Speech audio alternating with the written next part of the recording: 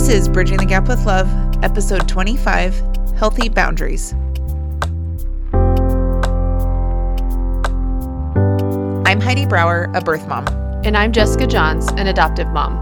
And this is a podcast about adoption. As we share our own experiences and the stories of others, we hope to provide support for those in the adoption world and educate others on the joy and grief of adoption. Okay, we're back in our studio. Yes. I love this time with you. I do too. It's good. It was so cute after Jared listened to my husband, Jared. Sorry, we got a lot of Jareds. If we say my Jared, you're Jared. Yeah.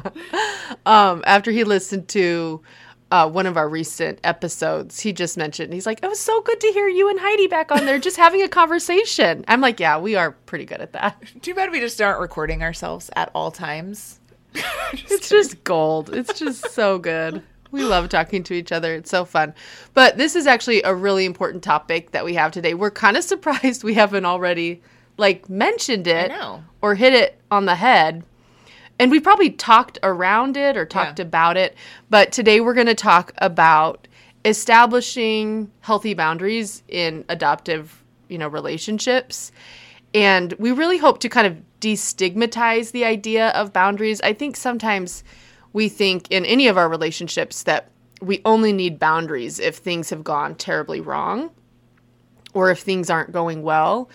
But healthy boundaries can actually create healthy relationships. And I think that's true in the adoption world as well. Yeah. I kind of look at it like, we have rules or laws that are set forth, and it's not to necessarily keep us bound, but it's to help keep us safe and free. That's kind of how I look at boundaries, that healthy boundaries really can just help us have a better, more healthy relationship. Yeah, they're kind of the framework within which we kind of operate our relationships and navigate these relationships. And what's interesting is looking back, 10 years ago when I was establishing a relationship with Danielle, or when you were establishing a relationship with Andrea and later Alex, I'm not sure this phraseology was really out there or anybody really walked us through creating boundaries in our relationships. But looking back, there have been values that have guided our relationships. And I think these boundaries are some of the reasons that our adoption stories have been so successful and so healthy, and that we've been able to overcome a lot in our relationships and work through things. So don't worry if you haven't created boundaries yet, or you might have already created some boundaries without even realizing it. Early on in my story, there was more policies that were set forth that was kind of this is what we've always done. This is what you can do. Kind of like what has been done before. But I think as adoptions have started to open up, it's allowed people to have more freedom to be able to set those boundaries with what works with their own situation, because not every situation is exactly the same. In fact, there's not one adoption story that is exactly the same. So I love the idea of boundaries being set that works for each individual circumstance.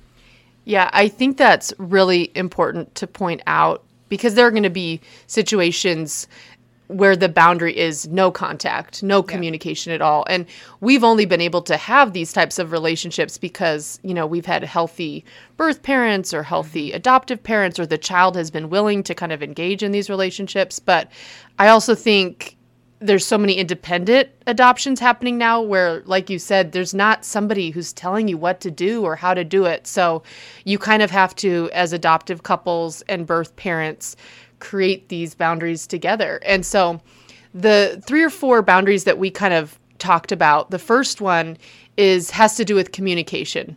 Heidi, do you want to tell us a little bit about what communication has looked like? Yeah, we've talked about this in an episode before about communication, and we might repeat some of the things that we talked about in that episode, but just a couple of key points that I want to really focus on. For me, I think that it's very, very important that as a birth mom or a birth father or birth family, that you always communicate with the adoptive parents, first and foremost. I think that that's actually quite appropriate until the child is 18, or until the parents have felt like they are really responsible, or they've really understood, this relationship that they have with their birth family. For me, that is not only a good boundary, I think it really helped me build and honor this respect that I had for Alex's parents and specifically for her mom. At first, we started back 20 years ago, it was through snail mail. Like we would mail letters and pictures, and that was, every once in a while.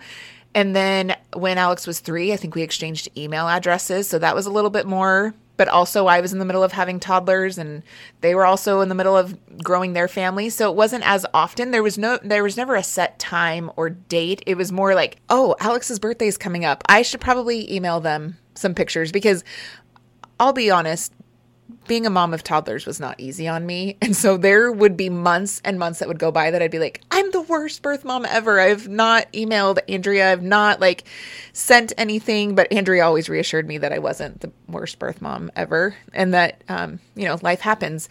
So, then it was email for a little while. And then that was the majority of Alex's childhood. And then when she was 13, I think is when we first started exchanging phone numbers because that's when we got to see them again for the first time face to face. And it was just easier to do it through phone call. And so we planned that. And I will say that it was a long time before we actually were on social media, like friends, right? And I think that that's a whole other boundary that's really important to set, that maybe it's this step ladder of communication and what's working. And I mean, I just feel like we've talked about this before. Social media brings a whole other layer of difficulty. I don't know. What do you think? Yeah, it can bring kind of a little bit of mental drama and trying to fill in the blanks of the storyline that you don't even really know about, maybe. How they're deciding to talk about it and post about their life, and you read into things and it just gets kind of messy and indirect. I think it's super helpful to just wait on that layer of communication. Yeah, and my communication with Alex was completely different. That was another boundary that we had kind of set, that I wasn't directly communicating with Alex, that I was communicating with her mom. And so if I wanted to send Alex a gift, or if I wanted to do whatever, or I would text her and be like, will you please tell Alex this, or will you just let Alex know that I'm thinking about her? And it was through Andrea. And then, there came a time when we started to Marco Polo, which was kind of fun because any of you know that app is almost like FaceTime, but not, right? So you can record yourself with the video and then you send it to them and then they can record themselves on a video and then it gets sent back to me. And that was really fun. And what I find is interesting that we did that for a while and that still felt safe. Right? It still felt like it wasn't the pressure of it being a FaceTime where you're actually looking at each other face to face. For some reason, that helped us create a little bit more of a boundary there. And I was actually 100% okay with it because I still thought it was really fun to have this recorded version of Alex in front of me. So, and now we've gotten to the point where we have FaceTime, but I truly believe that because we have kind of set these boundaries before with communication, that I've been able to build so much respect for Andrea, and she's been able to build trust with me to where now our relationship is more open to be able to have these things. I mean, honestly, I just got Alex's phone number probably 2 years ago, a year and a half ago. And so, and there I still respected the boundaries there. I wouldn't text her all the time. I wouldn't send her pictures all the time. I wouldn't FaceTime her all the time. A couple months ago, I even texted her and I was like, hey, haven't talked to you in a while. And I said, would you like to talk or FaceTime? So again, I'm asking questions to not cross a boundary that maybe shouldn't be crossed. And we ended up FaceTiming, but it was on her, her decision. Yeah, I love that. I know we have so many different means of communication these days, which I think can complicate, adoption relationships, but it also can be a really great tool. For us, our adoption started off with mainly text messaging. We didn't have snail mail or I never emailed Jessica or Danielle. I don't think we had each other's phone numbers from the get-go and we would text message. And honestly, that's probably been, and I think you need to hear this, that's probably been 95% of our communication has been through text messaging. And eventually, like, we started, especially when it was important phone calls or things when we really wanted to get kind of caught up on each other's lives, we would have a phone call. And really just recently, over the past like 1 to 2 years, have we started FaceTiming. And, Jessica lives out west, and so she doesn't get to see Bradley regularly. And so it is fun for her to be able to see like Bradley's face on FaceTime. But that's not something we do super regularly. And it's something that we've worked up to. It's taken time.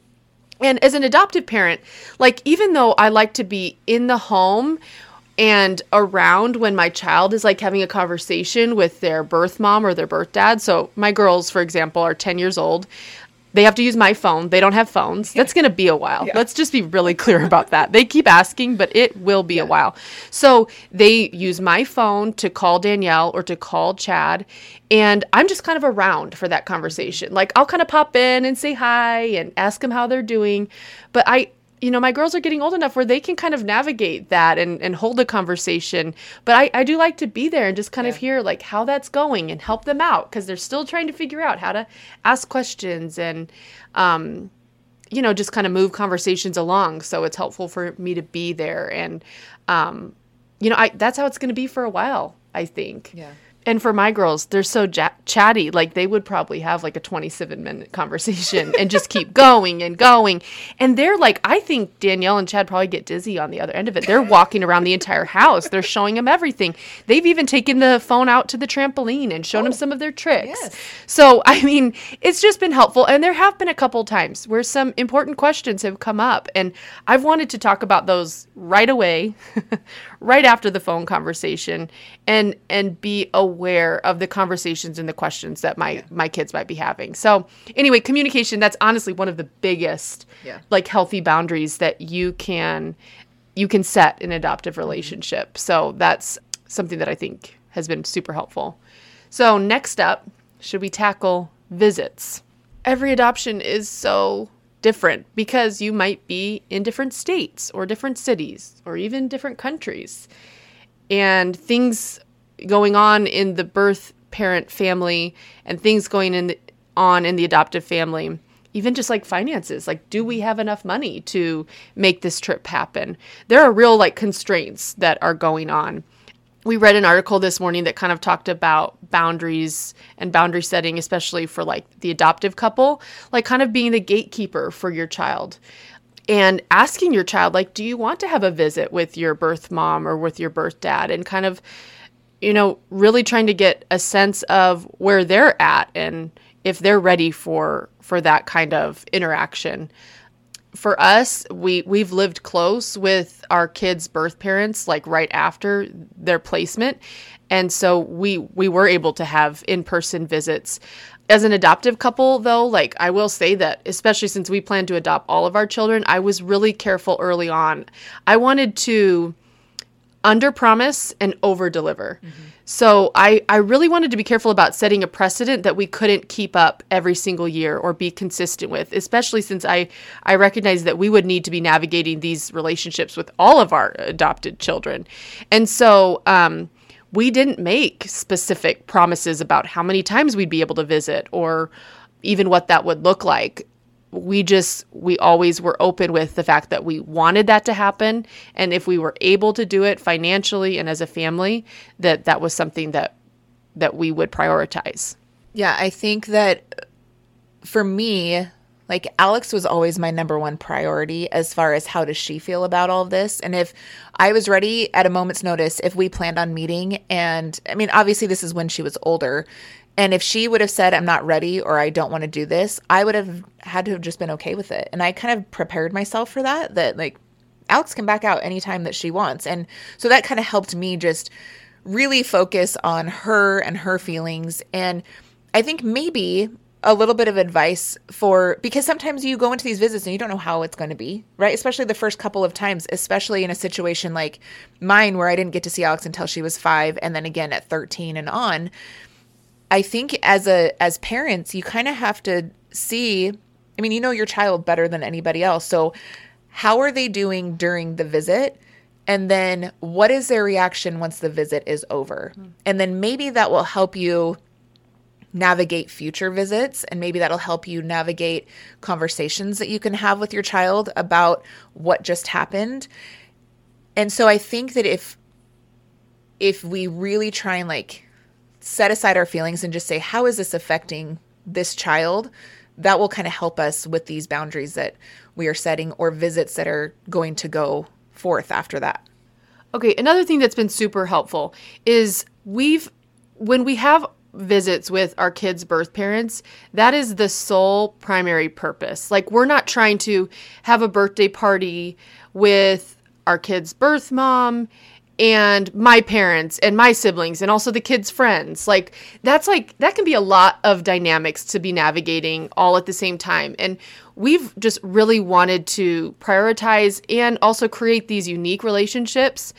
So when we have a birthday party with our kids and Danielle, or our kids and Jessica, that's the sole purpose of it. It's just our little families coming together. And we've done this also for Christmas.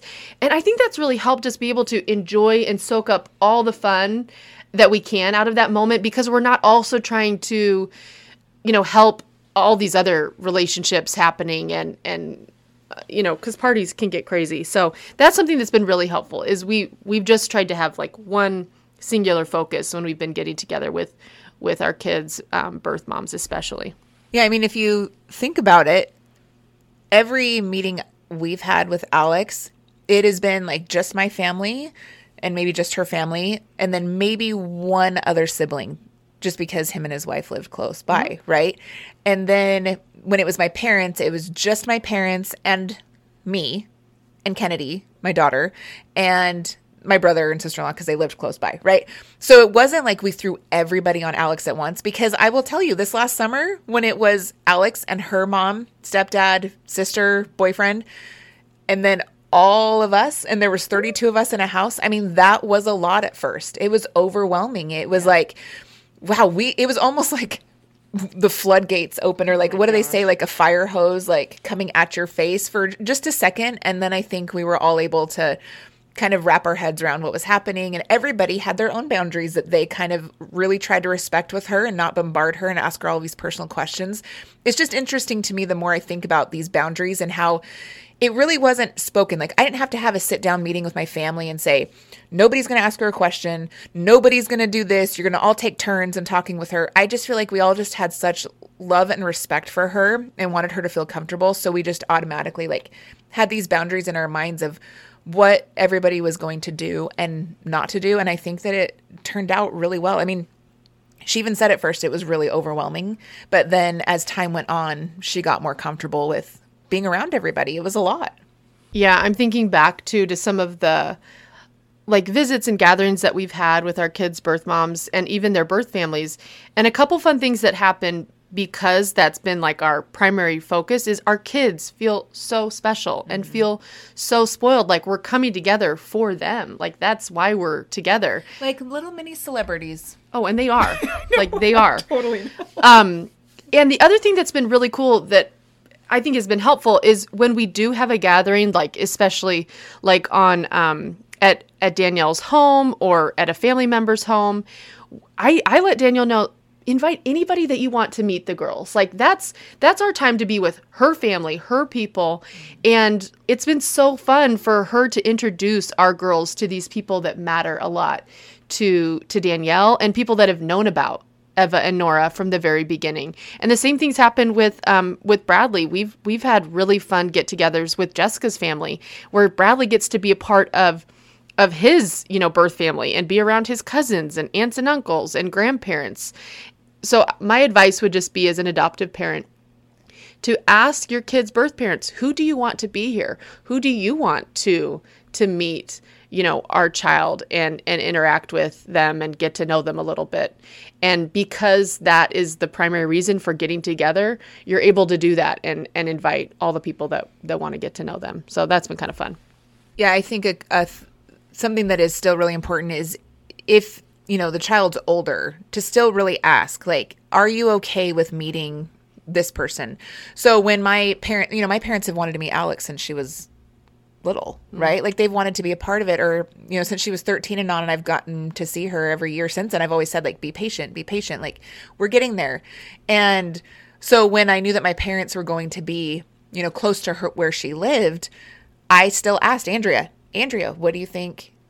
You know, do you think Alex would be comfortable with meeting my parents? And then Andrea asked Alex, or maybe at that time I had her phone number and I just asked her. I was just upfront and just said, is this something that you even want to do? And when she came back and said yes, you know, then of course we were all really excited, but I still wanted to give her the chance to say if that was something that she even wanted to do.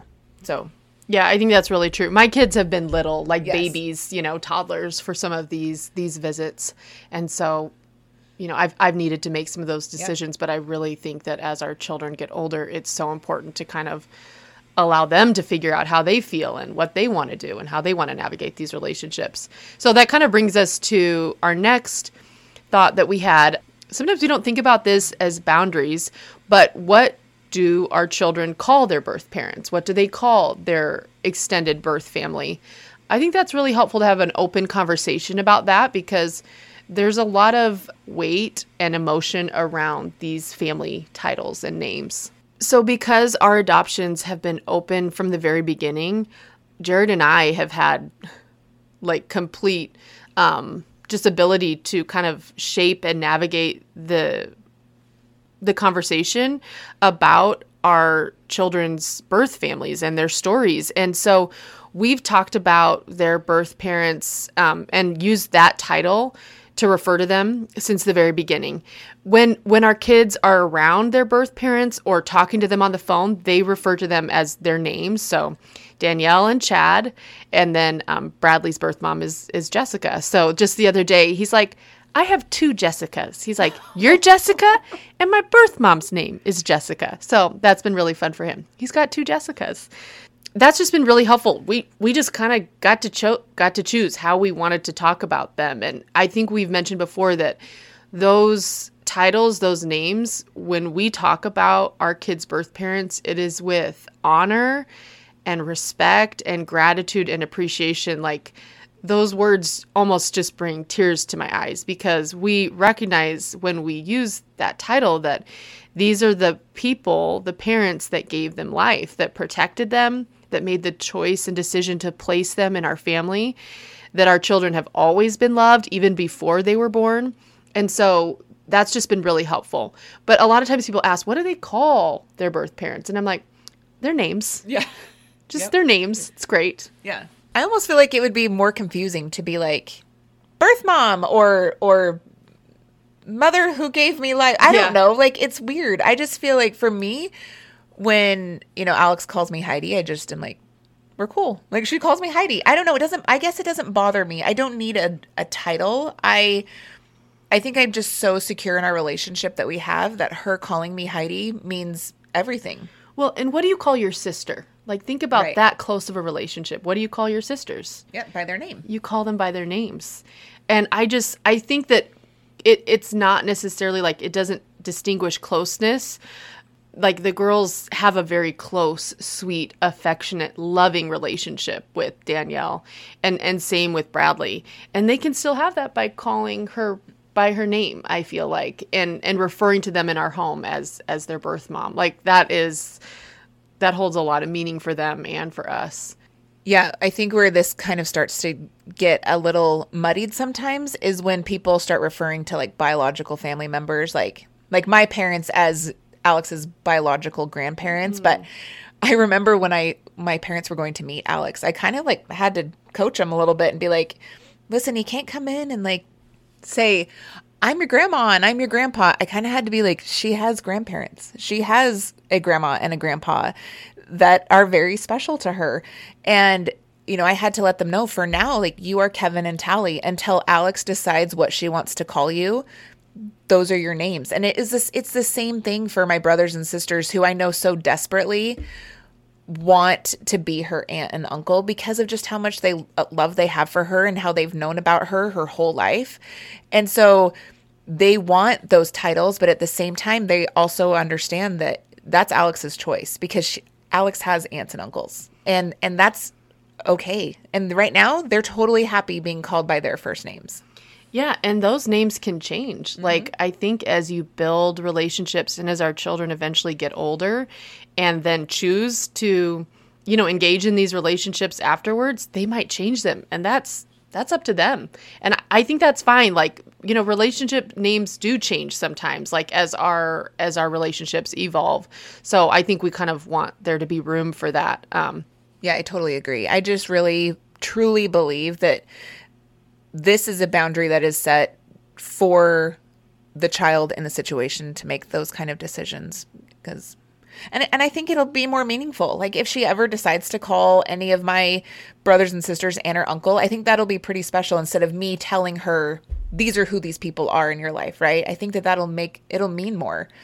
And honestly, I don't ever need her to call me mom because I am her birth mother. I'm the one who gave her life, but her mom is her mom. And that is a sacred title that I believe that, her mom was there for her when she hurt herself or when she cried or when she needed somebody to cuddle or hold her. And that is Andrea. Andrea is her mom. And I've told her from the beginning that I'm not here to take the place of your mom because that's not who I am. I just want to be your friend. So Heidi it is.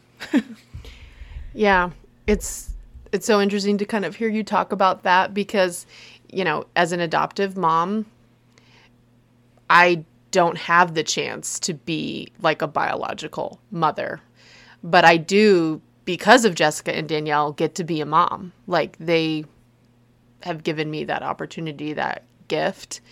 And that word has so much meaning. It's just like the everydayness of that relationship, being their mom. But I do think that motherhood and being a mother, I think we can both have those roles. Like I look at the decisions that Danielle and Jessica have made, and to me, they are the very essence of motherhood and what a good mother does for her children. She sacrifices, she loves, she protects, she delivers, she carries. And that's what Danielle and Jessica have done for our children. And so to me, they will always be the mother of my children. And by the grace and miracle of God, I get to be a mom to these kids that were not born to me. And it's absolutely miraculous and kind of crushing at the same time. But there's, I think, a lot of grace when we can give each other, I don't know, those names. Share, maybe. Yeah, I love that. All right, so we have all these boundaries set, understanding that sometimes they might be fluid, right? Like we might have to change. There might be some times when boundaries are working and when they're not, and that's when the open communication is absolutely key. We have to be honest with how we are feeling as we're going through this thing. None of us have done this before, right? Even if you have adopted kids from another birth mom and then you have another adoption, it's still two totally different situations. That's right. And so you have to be able to navigate and pivot. I love the word pivot. But you have to pivot and move and be able to readjust and talk about what's working and what's not. So what happens when maybe there is a boundary that is crossed? I will tell you, I've come across this situation before, and I've shared this before, I think in our communication episode, that there was one time, Alex was almost 18. I saw an opportunity to be able to talk to her privately, just to kind of, I've always wanted to share with her my reasoning about why I placed her for adoption. And I kind of felt like, oh, she's almost 18. I can have this conversation with her. Now would be an appropriate time. I see a window of opportunity. So I took it and we went to her room and we had this beautiful 1-hour conversation. And to me, it was needed and I loved that conversation. It was a really special moment between us. But shortly after, I realized that that was a boundary that I crossed because I didn't talk to Andrea about it first. And again, not because Andrea wanted to be in control of everything. It was just a respect thing that I just, for some reason, was not even thinking about. And I realized right away I messed up. And if I would have given Andrea a heads up and said, hey, I would love to have a conversation with Alex. What do you think? Or when do you think would be a good time to do that? That situation probably would have gone completely different. However, because Andrea was willing to share with me how she truly felt at that time, she was able to be open and honest with me about how she kind of felt a little blindsided, how she wasn't really prepared, to feel what she was feeling. It made me take a step back and realize, you're right. Like, I crossed a boundary that probably shouldn't have been crossed, but I'm thankful that Andrea was open with me, because we were able to talk through it. And it really helped set up the boundary for next time. Like, I was really able to realize, no, I really do still need to continue to go through and keep Andrea a part of the whole conversation, because you guys, I don't love Andrea just because she's Alex's mom. Like, I truly love her and think of her as like my soul sister. Like, we are connected, and I wouldn't ever, ever, ever want to hurt her. And there are often times that I will text her out of the blue because I just want her to know how much I love her. And it has nothing to do with Alex. Like, I didn't text Alex. There's been numerous times where I've texted Andrea and not Alex, because it's very important for me to make sure that Andrea knows that she is an important person in my life. And I felt awful that I crossed that boundary. But I'm so grateful that she was able to be honest with me about it, because I think that it's only honestly strengthened our relationship. Sometimes we have to get comfortable with being uncomfortable to help progress these relationships that are so important to us. And so sometimes that means being open and honest with each other, even if it might hurt the other person. Yeah, I also think sometimes our boundaries are unspoken. We don't realize that we've created them, but they're just there. And so as an adoptive couple, and this is probably true for birth parents as well, you may not know that a boundary has been crossed you may not realize you have a boundary until it has been crossed. And so then it becomes important, like, okay, what's next? And I think we can be kind of fearful and worry about hurting someone else's feelings, but ultimately, like, if we can be honest and be willing to have a conversation about how to communicate and move forward, like Heidi said, these instances can actually just strengthen the relationship that we have, because you have to get really vulnerable and be willing to share your heart and your thoughts and your feelings. And when you do that, you're automatically going to draw closer to this person. And so it's worth it to mention to this other person in your adoptive relationship, like, hey, my feelings got hurt. This is why. And where do we go from here? So overall, I hope that we can look at boundaries as a good thing. I hope that we can look at them with the willingness to create these healthy relationships with these boundaries, to be able to just strengthen these relationships and really help these kids navigate this really, potentially it's difficult sometimes for them to understand. I think you're right, because these boundaries kind of create the structure and framework for our kids to kind of understand not only who their parents are and their birth parents, but who they are and who these people are to them. And so these boundaries are really going to help our children kind of figure out where they're at in the world and who these people are and what they mean to them, and just provide really a safe environment for them to figure out and ask questions and navigate their life as an adopted child and all their relationships. Hopefully this has been helpful. You have some tips or pointers, things to talk about in your relationships. And if you have any questions, you can always reach out to us at bridgingthegapwithlove22@gmail.com.